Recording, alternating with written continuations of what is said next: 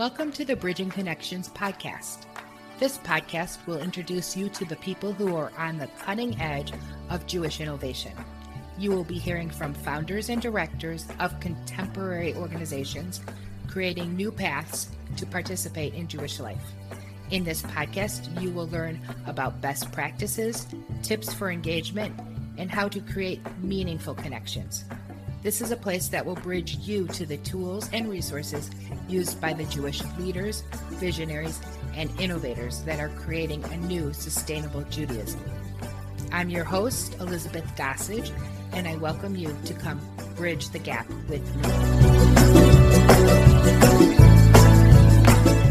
Welcome back to the Bridging Connections podcast. I'm so excited to be here today with Sarit Wisnovsky, and she is the founder of Kavod B'Nichum, and I'm going to let her even translate those words and dive into exactly what that is and what it's all about. But I'd like to start by just asking Sarit about your Jewish journey and what kind of led you to working with Kavod B'Nichum at this point. I'm so glad to be here. Thanks for having me. Let me do the translation first. Kavod is honor and Nichum is comfort. And those are two core tenets of Jewish end-of-life approach: to comfort the mourners and to honor the deceased. My Jewish journey, I actually went to a yeshiva growing up, an Orthodox day school, and then I went to a conservative Jewish day school. And I've been incredibly involved in Jewish community, Jewish organizational life as a Jewish professional, and personally, my Jewish community wherever I've lived. And I'm specifically sharing these points because I thought I had a really good handle on Jewish life rituals, how we honor different moments in our personal lives, on the calendar, what we do when we do it. And you can imagine my absolute surprise, what I thought was a high level of knowledge, when I learned only 2 years ago, in my mid-30s, that I really had no idea what Jews do at the end of life. And I'd say my Jewish journey so far had been joyful and interesting and provided depth and context for my life, for my work, and was missing a whole section that I wasn't even aware of. And that really brought me to working with Kavod B'Nichum. So often we don't know what we don't know until it comes up in our life or in life situations and circumstances that make us aware of what we're lacking or what we've been missing out on. So I'm going to ask you a sensitive question. Tell me why 2 years ago this came up for you. Yeah, so I had worked in different capacities as a volunteer, as a professional, and also personally with older people. Though personally, I lived with my grandparents, so with my grandmother at the end of her life, and I was on my grandparents' bedside when they each died. And I had worked with people who were facing their mortality in different ways for many years, and was always really taken with how Jewish community cares for one another and approaching that from a Jewish place. Then about 5 years ago, I learned about end-of-life doulas. It was a new concept to me, something I had never heard about, not a Jewish concept per se, but it was a role that I didn't know existed in the world, and I was completely taken with it. The idea, really simplistically for me, was, wow, that means that no one has to be alone at death, and that sounds really incredible, that there's going to be someone who can be there to help guide both the dying and the people caring for the dying to hold space. That is amazing. And I immediately went to a training, and I trained to become an end-of-life doula, or death doula, as we sometimes call people in these roles. Also, soul midwife is another, or end-of-life midwife, a lot of different terms that we use. And the training was incredible. I learned so much. And I also learned that I wasn't ready to become an end-of-life doula, and not where I was in my life professionally at the time. And so I took the training, and I kind of went back to my professional career where I was at one table at the time. And very shortly after, it was about a year later, the pandemic hit. I also gave birth to my first child, and this kind of confluence of things really began to cause me to be thinking about end of life a lot more. And a lot of things that I had learned kind of started bubbling up and coming to the forefront. And I decided in December 2020 that it was time for me to dive headfirst into this world. And I did so from the Jewish perspective that I bring into my work, And that was really around this question of how do we care for the dying? I was like, oh, I know what we do when somebody dies in Judaism, right? Like I know about Jewish burial and Shiva and how we care. And what do we do when someone is dying? And that was this real curiosity I had. So I created a podcast and a newsletter to begin exploring Jewish teachings around dying and death and caring for the community. And along the way, I did some Googling, and there weren't so many organizations out there doing Jewish end-of-life rituals and practices. And Kavod V'Nichum kind of popped up at the top. And I started showing up, talking virtually with David Zinner, the founder and former executive director of the organization. And in process, we hit it off, and we were beginning to think about the future of the organization. David was beginning to think about the future of the organization, and we began talking about what it might look like for me to come in as the executive director. So how long has Kavod V'Nichum been an organization? We're 23 years old this year. It was founded in the year 2000. What struck me, and I'm going to go back to some things you said along this journey, because something struck me. I find it fascinating that the same words we use around the birthing process, doula, midwifery, we're using at the end of life process. And it feels like the perfect close to the start. That stood out to me. I just wanted to mention it. If you want to comment more about that, I just find it fascinating that vocabulary is actually the same and similar. Yeah. It's a really good observation. It's a stunning mirror, right? It's a close to a circle, right? So we meet in the same place, really two sides of the same coin, an inhale and an exhale. I feel like I'm pivoting greatly, but I'm going to leave it at that. Tell me how Kavod V'Nichum does its work. How do you go about out there and help people through these processes? You do it through other organizations. I'll let you answer. So the work of Kavod V'Nichum, we focus primarily on providing resources, training, and education. And we focus on communal organizations called Chevra Kadisha. I did not really understand what a Chevra Kadisha was until a few years ago. It's part of my learning journey. And now not only do I deeply understand, but I'm part of one and my community here in New Jersey. And the Chevra Kadisha, which we translate as Sacred Society, also gets translated as the Holy Society or the Jewish Burial Society, never the Secret Society. They are the group of people who are the ones to ritually prepare the deceased for burial through two primary rituals, Shmira and Tahara. Shmira is the ritual guarding or watching of the deceased, and Tahara is the purification of a deceased person and the dressing of their body and placing them into the casket for burial. So the Chevra Kadisha being these last hands that lovingly care for the deceased people in our lives and in our communities. Kavod V'Nichum, we work directly with Chevra Kadisha, and they're covered in different communities across the United States. We also work in groups in Canada. They exist in every denomination and in communities as non-denominational, as geographic chevrot. And so we provide resources and support, training, education, community network to different chevrot. Also, we provide resources to anyone who is looking. We see the people who are engaged in a Chevra Kadisha as the ones who are articulating the understanding. They are stepping into, they are modeling what it looks like to show up for the community in this really transitional, important time and challenging time. We also empower members of the Chevra Kadisha to educate in the community, to really lean in and offer deeper connection with Jewish end-of-life rituals and practices because they're already there. They're already showing up. So how might we help to elevate these rituals and practices that provide this much-needed structure, this much-needed framework? Right? When everyone needs a framework, Judaism has this framework. And so we want more people to be engaged with this framework because these rituals and practices can support and sustain us and offer us comfort when there aren't words, right? There isn't anything that we can say to make anything better. Can you tell me how this work came about and kind of started and how it's evolved? So the Kavod V'Nichum started from David noticing that there was a lack of connection between the different chavrot in this country. So essentially, a Chevra Kadisha historically in this country has kind of formed alongside a cemetery, oftentimes a synagogue, in some communities the geographic, so serving whole neighborhoods of people, don't have a national network. And so often they are in small communities kind of doing their thing and don't have access to shared resources, are not in conversation, are not learning from one another. And there really is a need to be in connection, to be in community, to constantly be learning. And a great example is when the pandemic hit, huge questions for members of Chavra Kadisha.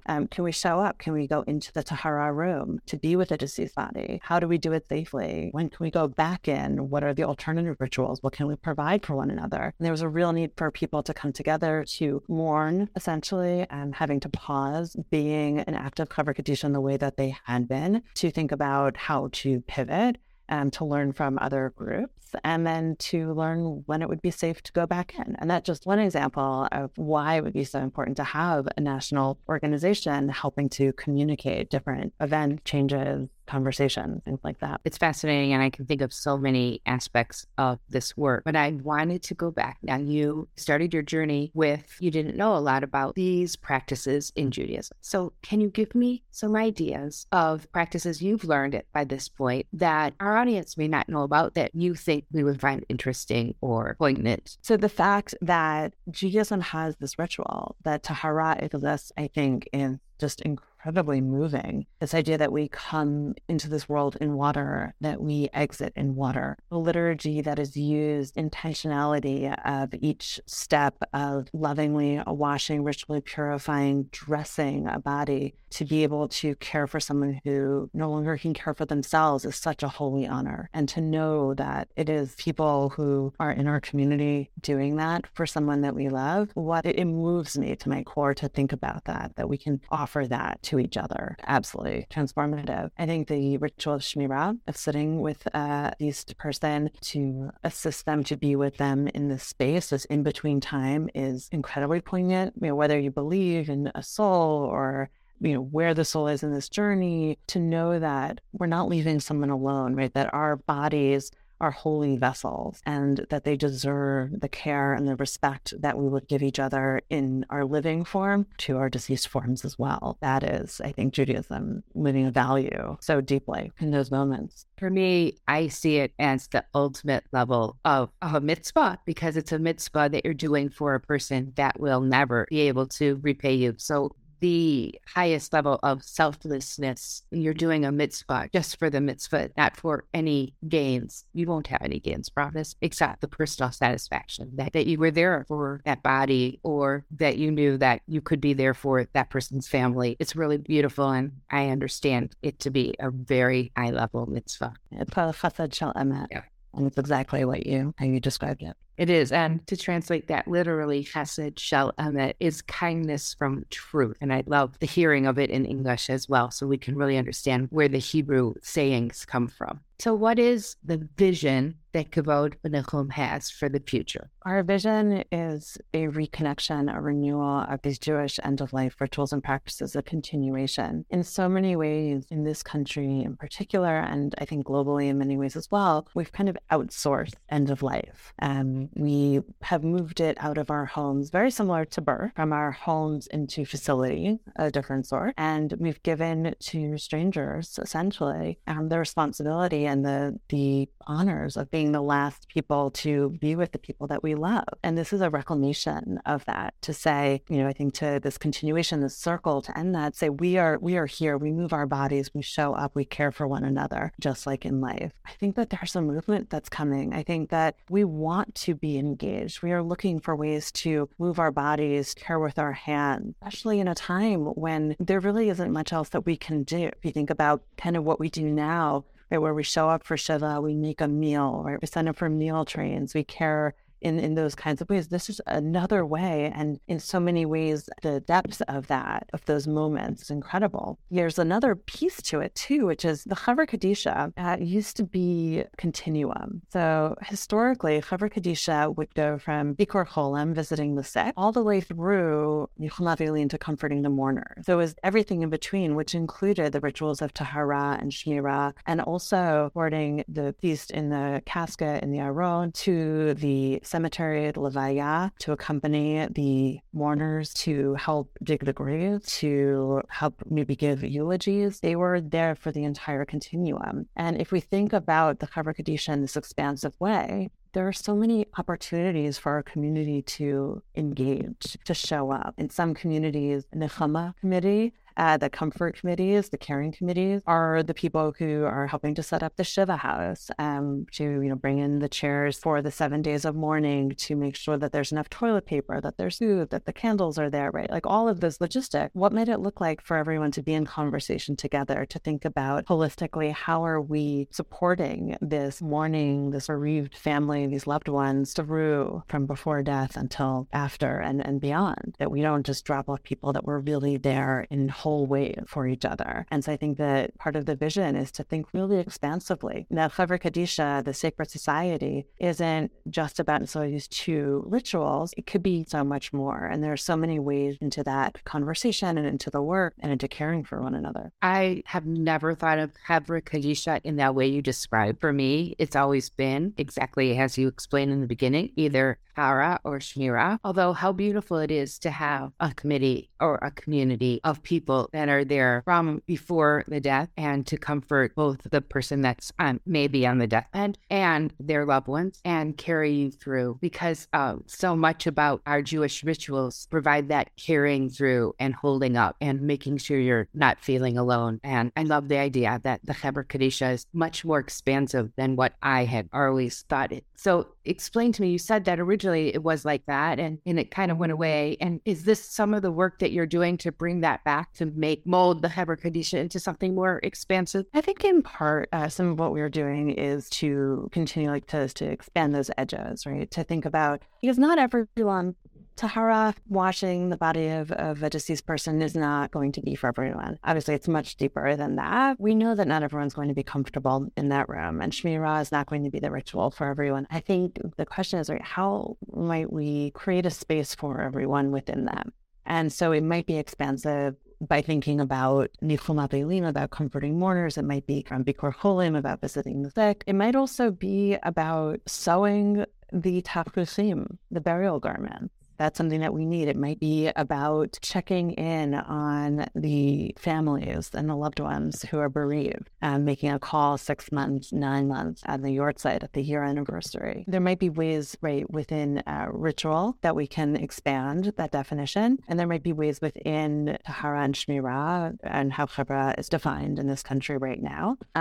The idea is that there's a place for everyone. Not only do we need everyone to feel like they're part of that this is a birthright, that we are here to care for each other, but that also these exist. I think part of it is that we don't all know it exists. If we don't know it exists, we don't know to ask for it or to engage with it. And so this expansiveness is not just for the work of the Chevra. Yes, we want everyone to be in it, but we also want people to know that these rituals are there to support and buoy us when there isn't much else. Little chicken and egg, right? Like we need to...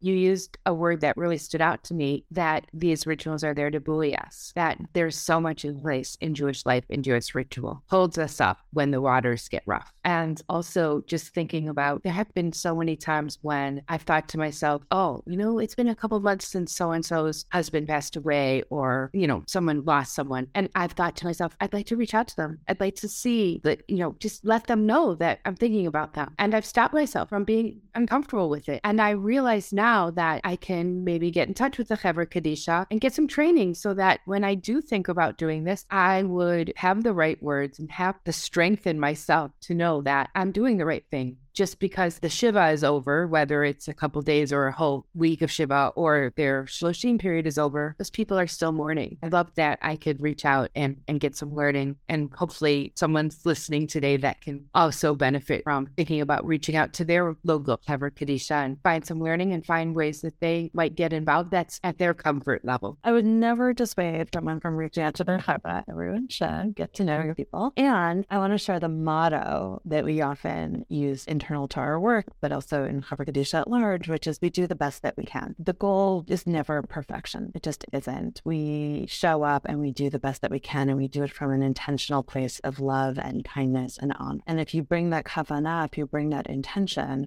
it'll always be right. And I want to offer that to you, Elizabeth, and to anyone listening. If you're thinking about someone, if you're thinking about how they're doing and you want to tell them that you're thinking, just tell them that you're thinking about them. Think about the text that you've received. what it feels like to know that someone is thinking about you and just sending their care and their love, and how that impacts each of us, to know that we're being thought of. There's no wrong way to do that. Oftentimes we get tripped up. We worry about how someone will receive it, what they're feeling in that moment, what we might cause them. And it's just, I've never received a text like that ever that has caused me any bad feelings, any bad thoughts. Such a comfort to know that we are loved and we are cared for. And if we show up, push ourselves over that hump, the impact that we'll have is just tremendous. Yes, it's a rippling effect. And thank you for sharing that. So please, is there other things about the work that Kavod V'Nichum is doing? Kavod V'Nichum's work is really for anyone who is interested, curious, looking for support. It's not just for people who have been doing this for a long time, who have the wisdom and the experience. It's for people who want to know more, who are looking to get involved or looking to build, want to just learn the terms and the definitions. We really offer learning across all experience levels. And we also have an incredible network of people.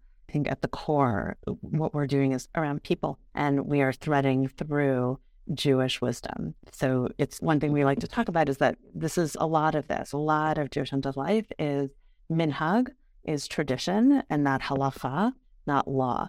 And so often, this feeling of the perfection of doing it according to, it just doesn't exist. And so we get to really build community. And I feel incredibly fortunate to be part of such a caring community. Well, then it's a great segue into my last question of this podcast, which is always the same for all the podcasts. You said you feel fortunate. So please share with me other gratitudes you have today. When we're recording this now, I'm sitting on this incredible precipice where we're going to be training, right, in some education for a brand new Chevra Kadisha starting up in New York City. And to volunteers that have been working really closely with me for the last 6 months and helping to design the training, and they're flying in from the West Coast, from Colorado to help teach. And I am so grateful for the wisdom and care and passion for the communities that Kavod V'Nichum is a part of and serves. And the fact that we get to be in this together, making sure that there is